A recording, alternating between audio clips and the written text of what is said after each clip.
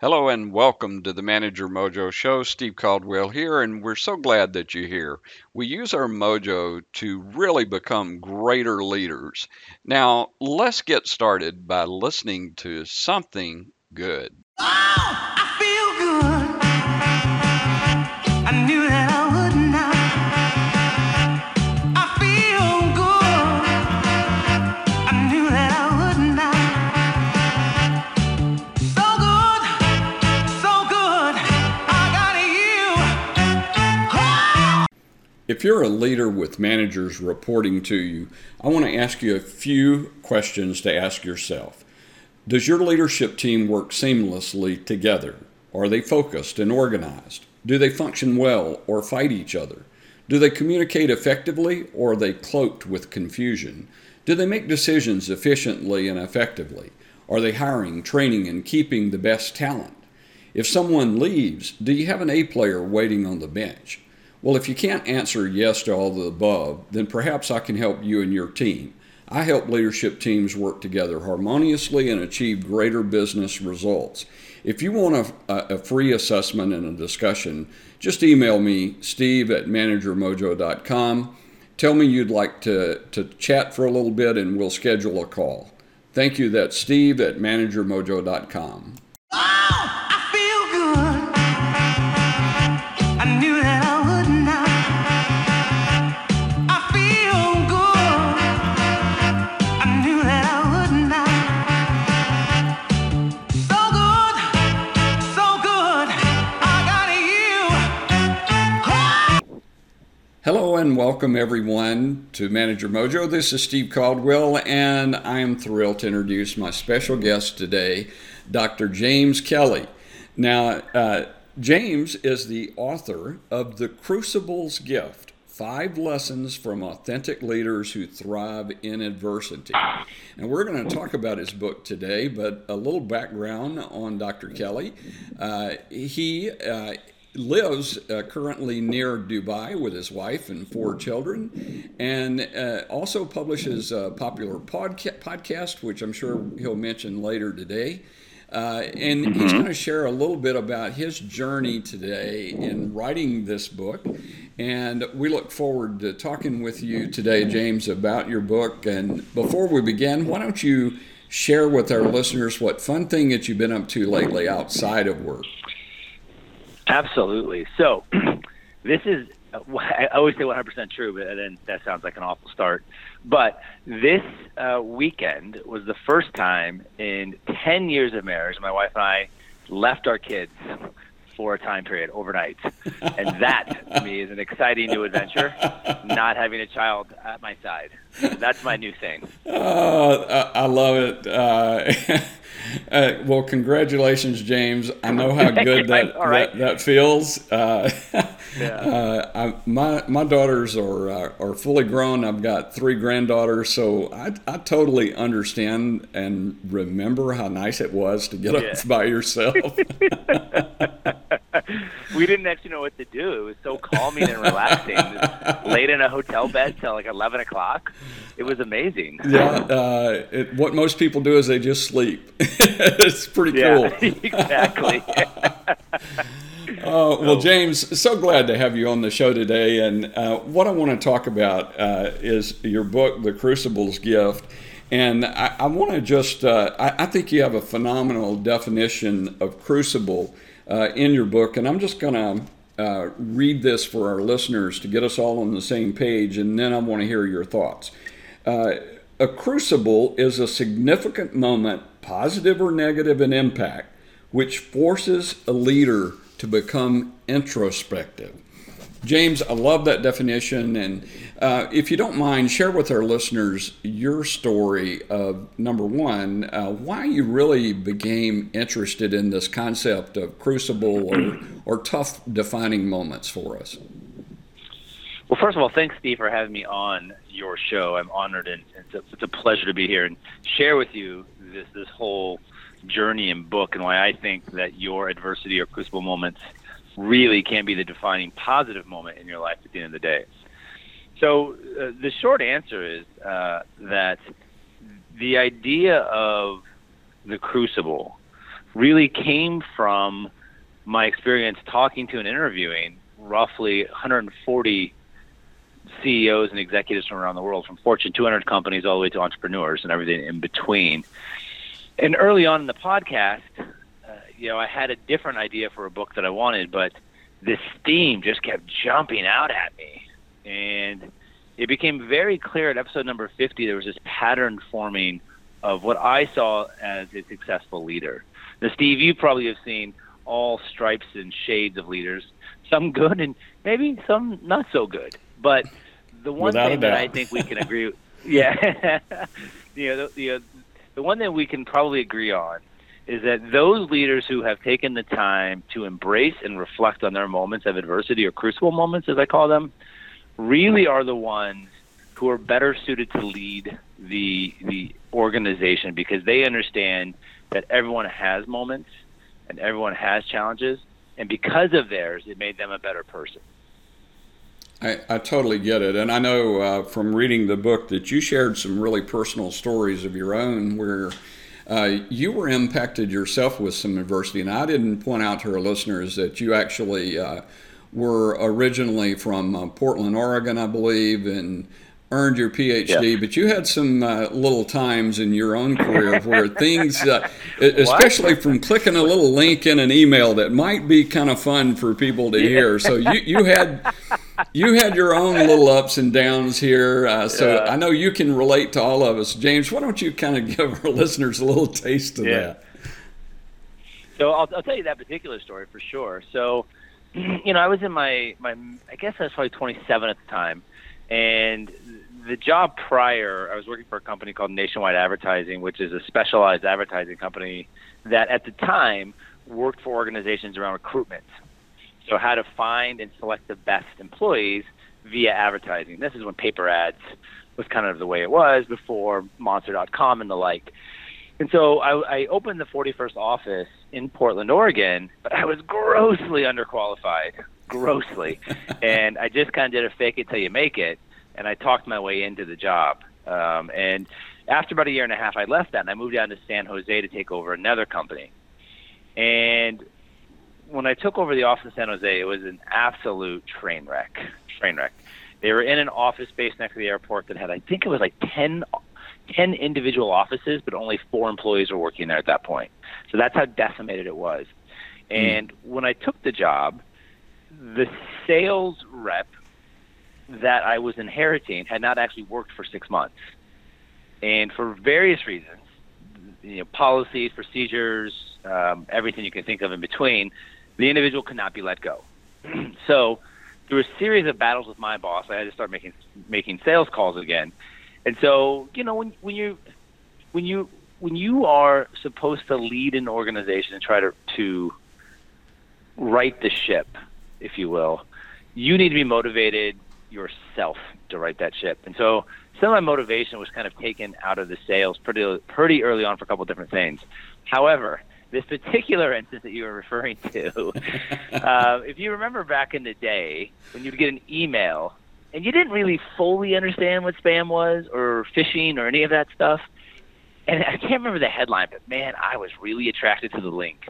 And, it was basically, if you can visualize the picture of the devil and the saint on your shoulders, they had a serious battle going on. And unfortunately, because I have sometimes impulse control, the devil won out. And I clicked on the link. And there shortly after, I wiped out 22 offices across the network at one time. And so probably a solid 5 days later, I could no longer walk into the office because the door was locked. The locker changed, and I was fired. So congratulations. They laid off. Congratulations, though, Thank James. you. I mean, if you're going to have a catastrophe to shut everybody down and get yourself fired at the same time is, I think, pretty darn spectacular. So, thank you very much. Yes. Now, I want to point out, though, James, that the thing that I found so amusing about this story was not, obviously, we can laugh today, but I mean, that was tough during then, and it was really difficult. But you used that moment after that to really begin to search for what you really what it really meant to be a leader, and the things that you wanted to examine in your own life. And I think you took action from there that I think is very important. And I think you used examples of people that you interviewed in your book that also had experienced some tough times, and some people in some pretty darn high positions. So you learned about this idea of the leaders got to have compassion, and they got to be authentic in terms of leading their people. And if you don't mind, I want you to just spend a moment or two and really kind of give our listeners, I guess, a taste of what do you think it means to be authentic, and how do we take these tough times to move forward? Yeah, well, that's a great question. Thanks for that, Steve. But, in today's culture, the word authentic is thrown around like a tumbleweed in the desert, if you will. So it's just used. That was an awful metaphor. I was trying. But it's used so often now to describe something. And, the individuals will use the word authentic to describe someone who has negative habits and say, well, they're being real. That's why they're attracted. And to me, they're just being a jerk. Mm-hmm. So the way that I look at authentic leadership is really, or are those leaders that they strive to be a better version of themselves. They recognize their shortcomings, and they accept them for what they are. For me, for example, I am, if it's not something I'm totally passionate about, I'm very scatterbrained. I can't focus. I recognize that, and I work to figure out and create tools to focus myself better at whatever that task is. And so for me, authentic leaders are these individuals who just exude this realism about themselves, that it's okay that they have flaws and that they're not perfect, and they embrace their employees' imperfections and perfections as well. And I think that's a really important lesson. We live in a world of social media where we get instant feedback 24/7 all the time. And in that, it helps you evaluate your current self-worth. And that's a fundamental problem. And authentic leaders realize that self-worth isn't the instant gratification. Self-worth is the longevity of their behavior over time. And so for me, authentic leadership, and I'm talking kind of in a little bit of a circle here, is really about an individual leader who inspires those around him or her to be a better version of themselves, because they themselves, as a leader, are trying to do the same. I think that makes perfect sense, James, and I actually don't think it's circular at all, because from a standpoint, the thing that I like about what we're talking about here is that you actually have to be able and willing to examine yourself. And I think that's where people struggle. If you look at social media for your who you are, I mean, you're going to be really disappointed. I mean, because some people are going to love you, and some people are going to think you're an idiot, right? Yeah. I mean, it's everything in between. The only person that really knows themselves is you. You have to know yourself, but that takes. I think it's really uncomfortable for a lot of people to do that. Do you agree? Oh, absolutely. And this is to me where the crucible became the critical lever in the process. Part of the lever. I think there's another part that's actually equally or even more so important. But the crucible was, to me, what forced people to look at their challenges. And I want to be clear. Often there's this perception perhaps that you have a bad moment and 4 weeks later you're a better person. And that's not what a lot of these leaders went through. A lot of these leaders, including myself, it was, I had a bad year. Yeah. I had a bad 6 months. I had a bad event that I never really thought about till 5 years later. There was a guy I interviewed, though he wasn't in the book, named Dov Baron. And for your leaders, they might know who Dov is. He has a podcast that's pretty well received. And he talks about how he fell off a mountain, almost died, and he didn't actually realize the impact of that for 5 years later. He still went along with his day every day, and nothing changed. And he was still a bit of a jerk, a bit arrogant, and then something happened. In fact, it was his cat dying that put him over the edge. And not that it's not a significant moment, but that made him reflect on the mountain and just life in general. And that was his springboard to become a better person. So each person's crucible is their own, through their own eyes and their own truth.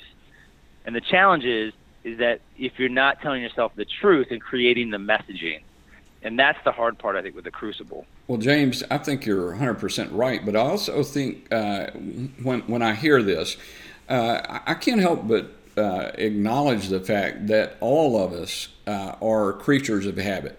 We tend to get up and go do the same things over and over and over again. And this idea of examining who you are and what your strengths are and what your weaknesses really are can be, it's such a disjointed, if you will, part of your day. In other words, you got to totally rechange your day to start thinking that way. And so it's that habit thing that causes us to really ignore what we should do for, as you said, this individual took 5 years before he finally said, I need to be thinking about this. So I think that's a great point, and I just want to point out to our listeners that, okay, you may have some of these tough times maybe coming because it's really your way of being told you need to stop and think for a second. Is that a fair statement? Yeah. No, absolutely. In the book you mentioned, I did interview a couple really significant people. One was Mo Gadot, who at the time was the chief strategy officer for Google X. I love that story. He talks about nudges all the time, and how life will keep giving them to you. And I absolutely agree with this. Will keep giving you nudges until it absolutely kicks your teeth out and forces you to deal with it. And that's what these little, if you want to even say mini crucible, mini adversity moments, will create a macro moment for you. And just to kind of dovetail what we were talking about in terms of just self-awareness, for many of us, me included at different times, there's a fear of what I'm going to find when I peel back that curtain. Yeah. And so that prevents me from wanting to inspect the possibilities. But what I think is important to remember, it's what you extract out of it and how you extract it that matters more. So what I mean by that is that often when we look at our flaws, because we live in a society that kind of pokes at people's flaws, not embraces the flaws, that if you're able to say, okay, within that, where are the strengths that I can take? In the book I talk about my dad's death. And for me, that's a positive event. Now, that sounds ridiculous to so many people, I'm sure. Yes, would I love him to be around now and meet my 4 kids? Absolutely. But without that, I wouldn't have got a PhD, and I wouldn't be living in the Middle East. I would have never gone to Australia. So, I look at his death as making me a better person to put me on a different trajectory. I could always do the what if, but that's kind of wasted energy. And not to sound patronizing when I say it that way, but I feel like it's a bit of wasted energy. And so that's what the self-awareness is really saying, okay, don't be afraid of what you see. And when you see it, wrestle with it and find the good in it, whatever that it is for you. So true. You mentioned a great technique in the book that I think more of us ought to do, and I'm just going to briefly mention it and let you kind of expound on it. And that is that you said when you start really going through this analysis, you kind of looked at maybe even the end of your life, your eulogy. What was it going to say? And you went backward from there. So if you would kind of share a little bit about that, I think that can help people. Yeah, so in the book I call it the eulogy exercise, and David Brooks, talks about this as well in an article that he's written. And in essence, what this is take a moment and imagine your funeral. Imagine what that looks like, and imagine what people are talking about. Now, you can write your own obit, or you can play out a dialogue of what your friends and families are saying about you. And what I found in the book is those that were able to reflect and say, my family loved me, I did the best I could as a dad, I was always present, or a mom. Those are the individuals I found that were much more self-reflective on their journey. I had someone who would literally say, He was a good business person. He made lots of money. And I just kind of thought, like, and these are people who are in their 50s. And I just kind of thought, you're kind of missing the point of life. And so by doing this exercise, you're really creating an anchor in your mind about how you want to act to those around you and how you want to be. And so if you can perceive how you want to be in the future remembered, that actually helps you create a path moving forward of how you should act. And it actually creates essentially like subconscious markers in your brain when you're not acting that way, when there starts to be a disconnect. You're just more sensitive to it.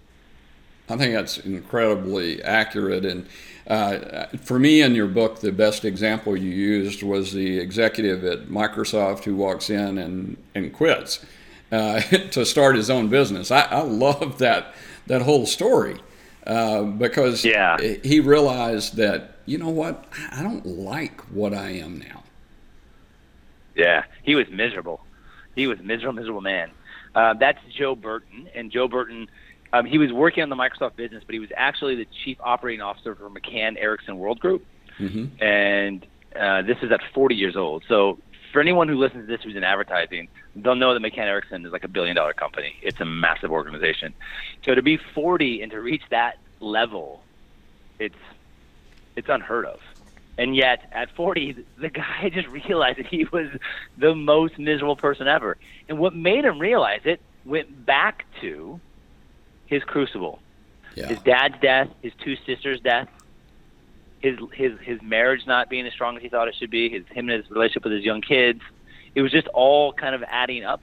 And the additive effect was having a negative impact on him as an individual. And he made that those choice. Nudges. Those were the nudges. Absolutely. And you forgot, or you didn't mention right now, but the thing that struck me on it is that he gained a lot of weight. His health was crappy. Sooner or later, you're going to have a complete, total meltdown if you don't acknowledge, look, you got to understand who you are. Because people will understand if you're not truly the person that you should be. It's that simple. Well, and I argue that people that you work with, if you're leading a team, at some point they're going to see through you. Mm-hmm. At some point. I talk in the book about this idea called private versus public self. And it's a really simple concept. In public you act one way and in private you act another. This is a very natural thing for us to do as human beings. We want to put on a face. But my argument is that the closer you can make those two, they're never going to be in unity, but the closer you can make those two concepts, the happier you're going to be. I'm living testimony of that, judgment. James. I'm living testimony of that because I know that I struggled with that early, and then once I began to understand that I couldn't be two people. I'm not smart enough. Maybe some people are. I'm just not smart enough. It's exhausting. I just don't have the intelligence nor the energy to pull that off.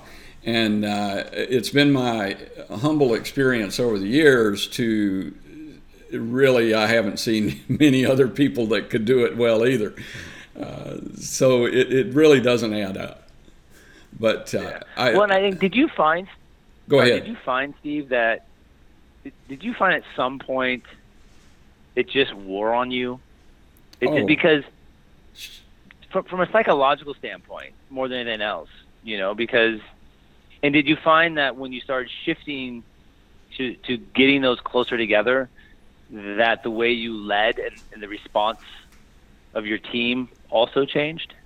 I think everything changed whenever I got in sync with myself. Because I actually understood other people's issues and problems and opinions better than I did before.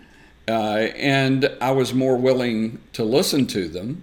But it also, in a strange way, it also made me much more confident, much more assertive in doing the correct things, the right things to help people.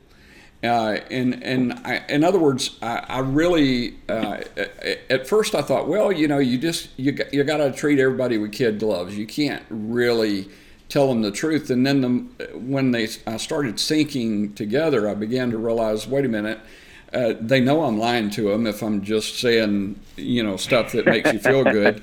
And so I was like, well, that's not going to work. And so when I really understood this, I was able to really latch onto my own gifts, which are easier to share when you're just being real with people. And I kind of called it being real with people. I don't know if that's really a term or not, but for me, it just meant that I wanted to share what I really thought with people. I wanted them to understand my own motivations, and I wanted to understand their motivation.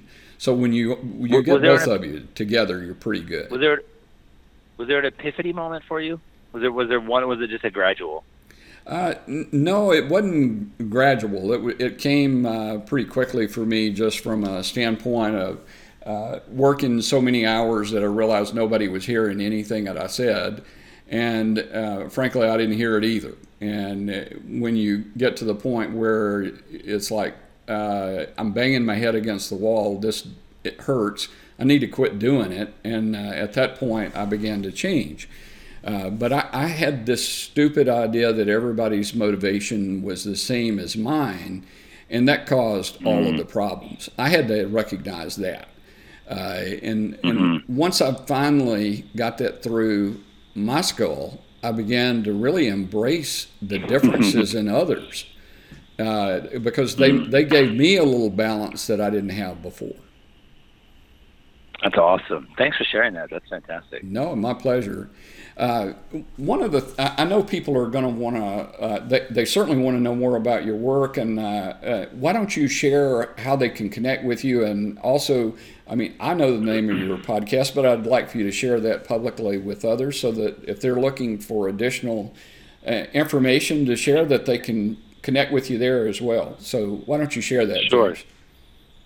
Sure. Thanks for the opportunity. So there is a special show page set up for this episode. It's www.drjameskelly, KELLEY.com/mojo. So if you go to drjameskelly/mojo, there's a free giveaway there. The introduction chapter is free in the book, so please go there, check it out. As for the podcast, it's called Executives After Hours. Like yours, Steve, it's all over. Just Google, you'll find it. And the tagline of the show is that I care about who you are, not what you do, because who you are defines what you do. And so I take my listeners on a journey of these different executives from their childhood to their adulthood. And right now, I'm on my first season break. So I joke, because my first season was 3 years long. And I'm taking a break right now so I can promote the book. And I just had so many things going on. I'm doing a vlog, a blog, interviewing. I had so much going on at one time. I couldn't possibly fit in one more thing. So, and coming back in September, and I'm really excited about this, I'm going to try this out, is I'm going to be doing seasons. And so instead of doing continuous 2-week, I'm going to do a season of 10 episodes. And so the first season is going to be Executive After Hours Dubai. So I only interview CEOs and executives in Dubai, and it's video as well as audio. And then the final episode is getting at least half of them to sit down at a round table and talk about their personal journeys with each other and the impact in the city we're in. So I'm going to try that out for season 1 and see how that goes. And if that goes well, then I've got a list of other cities I'm going to move on to after that. Awesome. Look forward to that. And thank you for sharing that information with us today, James. I like to always conclude our episodes by doing a couple of things. Number one, I highly recommend your book, The Crucible's Gift. And please go check out the website for those of you exercising. As always, we will include a link directly in the post to make that easy for you. But I like to talk about action items. And James, if you would, I'd like for you to give your top 2 action items that you think listeners should do today so that they can get on the right path. So, yeah, absolutely. And, we didn't talk about a whole bunch of different concepts in the book that I think make an authentic leader. So just quick 30 seconds here. Sure. One of the major premises of the book is this idea that the crucible actually drives you to think about yourself, but that's only self-awareness. And what I found is that when leaders embrace their self-awareness through the crucible, they actually started embracing concepts of compassion, integrity, and relationships. But for me, the capper of all of this was that this only happened when they had a growth or learning mindset. When they realized that learning more about themselves and others around them and their business and their industry made them a better leader, they got it. And so when we talk about top two learnings and action items that you can do, I actually kind of move towards compassion, because I think we're losing it in our society. I think we're absolutely losing compassion for others. And the vitriol that we think is acceptable, I'm not sure how we think it's acceptable, because I don't think we would ever accept our kids to talk this way. So I like to say one action item is for compassion. And just to be clear, compassion is defined differently than empathy in that they both are about understanding someone's emotions, but compassion goes a step further and indicates that you actually want to relieve their suffering as well. Now, I understand that suffering is a very loaded term, but suffering is a minute thing. So let's, Steve, imagine that you and I are working together and we have a great time and we're buddies, because we would be. Why wouldn't we? And so I walk by your desk and I see that your cup of water is empty. And I say, hey, let me get you that cup of water. Don't get up. And I walk across the office and get it and bring it back. That gesture does so many things, but it's that moment of compassion to quench your thirst, that tiny little bit of suffering. Maybe you're having a major moment of suffering or a minor. It doesn't matter. But it's the fact that I went out of my way to help you is what matters. And in that, and out of that, build relationship and trust and loyalty. And you're going to work harder for each other. And that in an organization is fundamental. And that actually starts to happen with leadership. When the leaders start acting that way, the employees will start acting that way. So that's the number one, is find little acts of compassion you can do during the day. It doesn't have to be grandiose, just small things. The second thing I would say, which I think is really important, is, and I know this is probably goes without saying, but it's really hard for people to do, is when you're in a meeting, put your phone down. Like, be present. Because, one of my biggest pet peeves when I'm in department meetings and we're talking is people are on their phones. Well, I know you're not listening. Like, I know you're not paying attention to anything I say, like, whatsoever. And let's go beyond that. It's just rude to the person who's up presenting. It's not giving them the respect they deserve. And this, to me, goes back to the golden rule: do unto others as you want done to you. So for many of us, we would like people to pay attention to us when we are presenting a topic, concept, idea, or leading the conversation. So give that respect back to the other people. And let's be clear, virtually, and I won't say nobody, virtually nobody is that important that you can't put your phone down for 30 minutes or an hour at a time. Nobody. So that's my two big action items. Well, James, I think they're both great action items, and I appreciate you sharing them. My guest today has been Dr. James Kelly. He's author of The Crucible's Gift, 5 Lessons from Authentic Leaders Who Thrive in Adversity. And James, we certainly appreciate your wisdom here today. We look forward to your upcoming new episodes of Executives After Hours. And until then, have yourself a great day, and we thank you so much for sharing today. Steve, thank you for your time, energy, and willingness to have me on your show. And just for the audience really quick, if you check my website out, I'm on a book tour starting in June. It's 6,500 miles in 49 days with 4 kids under 10. So that in itself is ridiculous. But there's a map on my website that says book tour. Check it out. If you're anywhere along that journey, please reach out to me. I'm happy to stop, do a talk, do a signing, whatever. Just let me know, and I'll make accommodations to do so. Awesome. Thank you again, James. That's awesome. And listeners, I hope you'll take him up on that.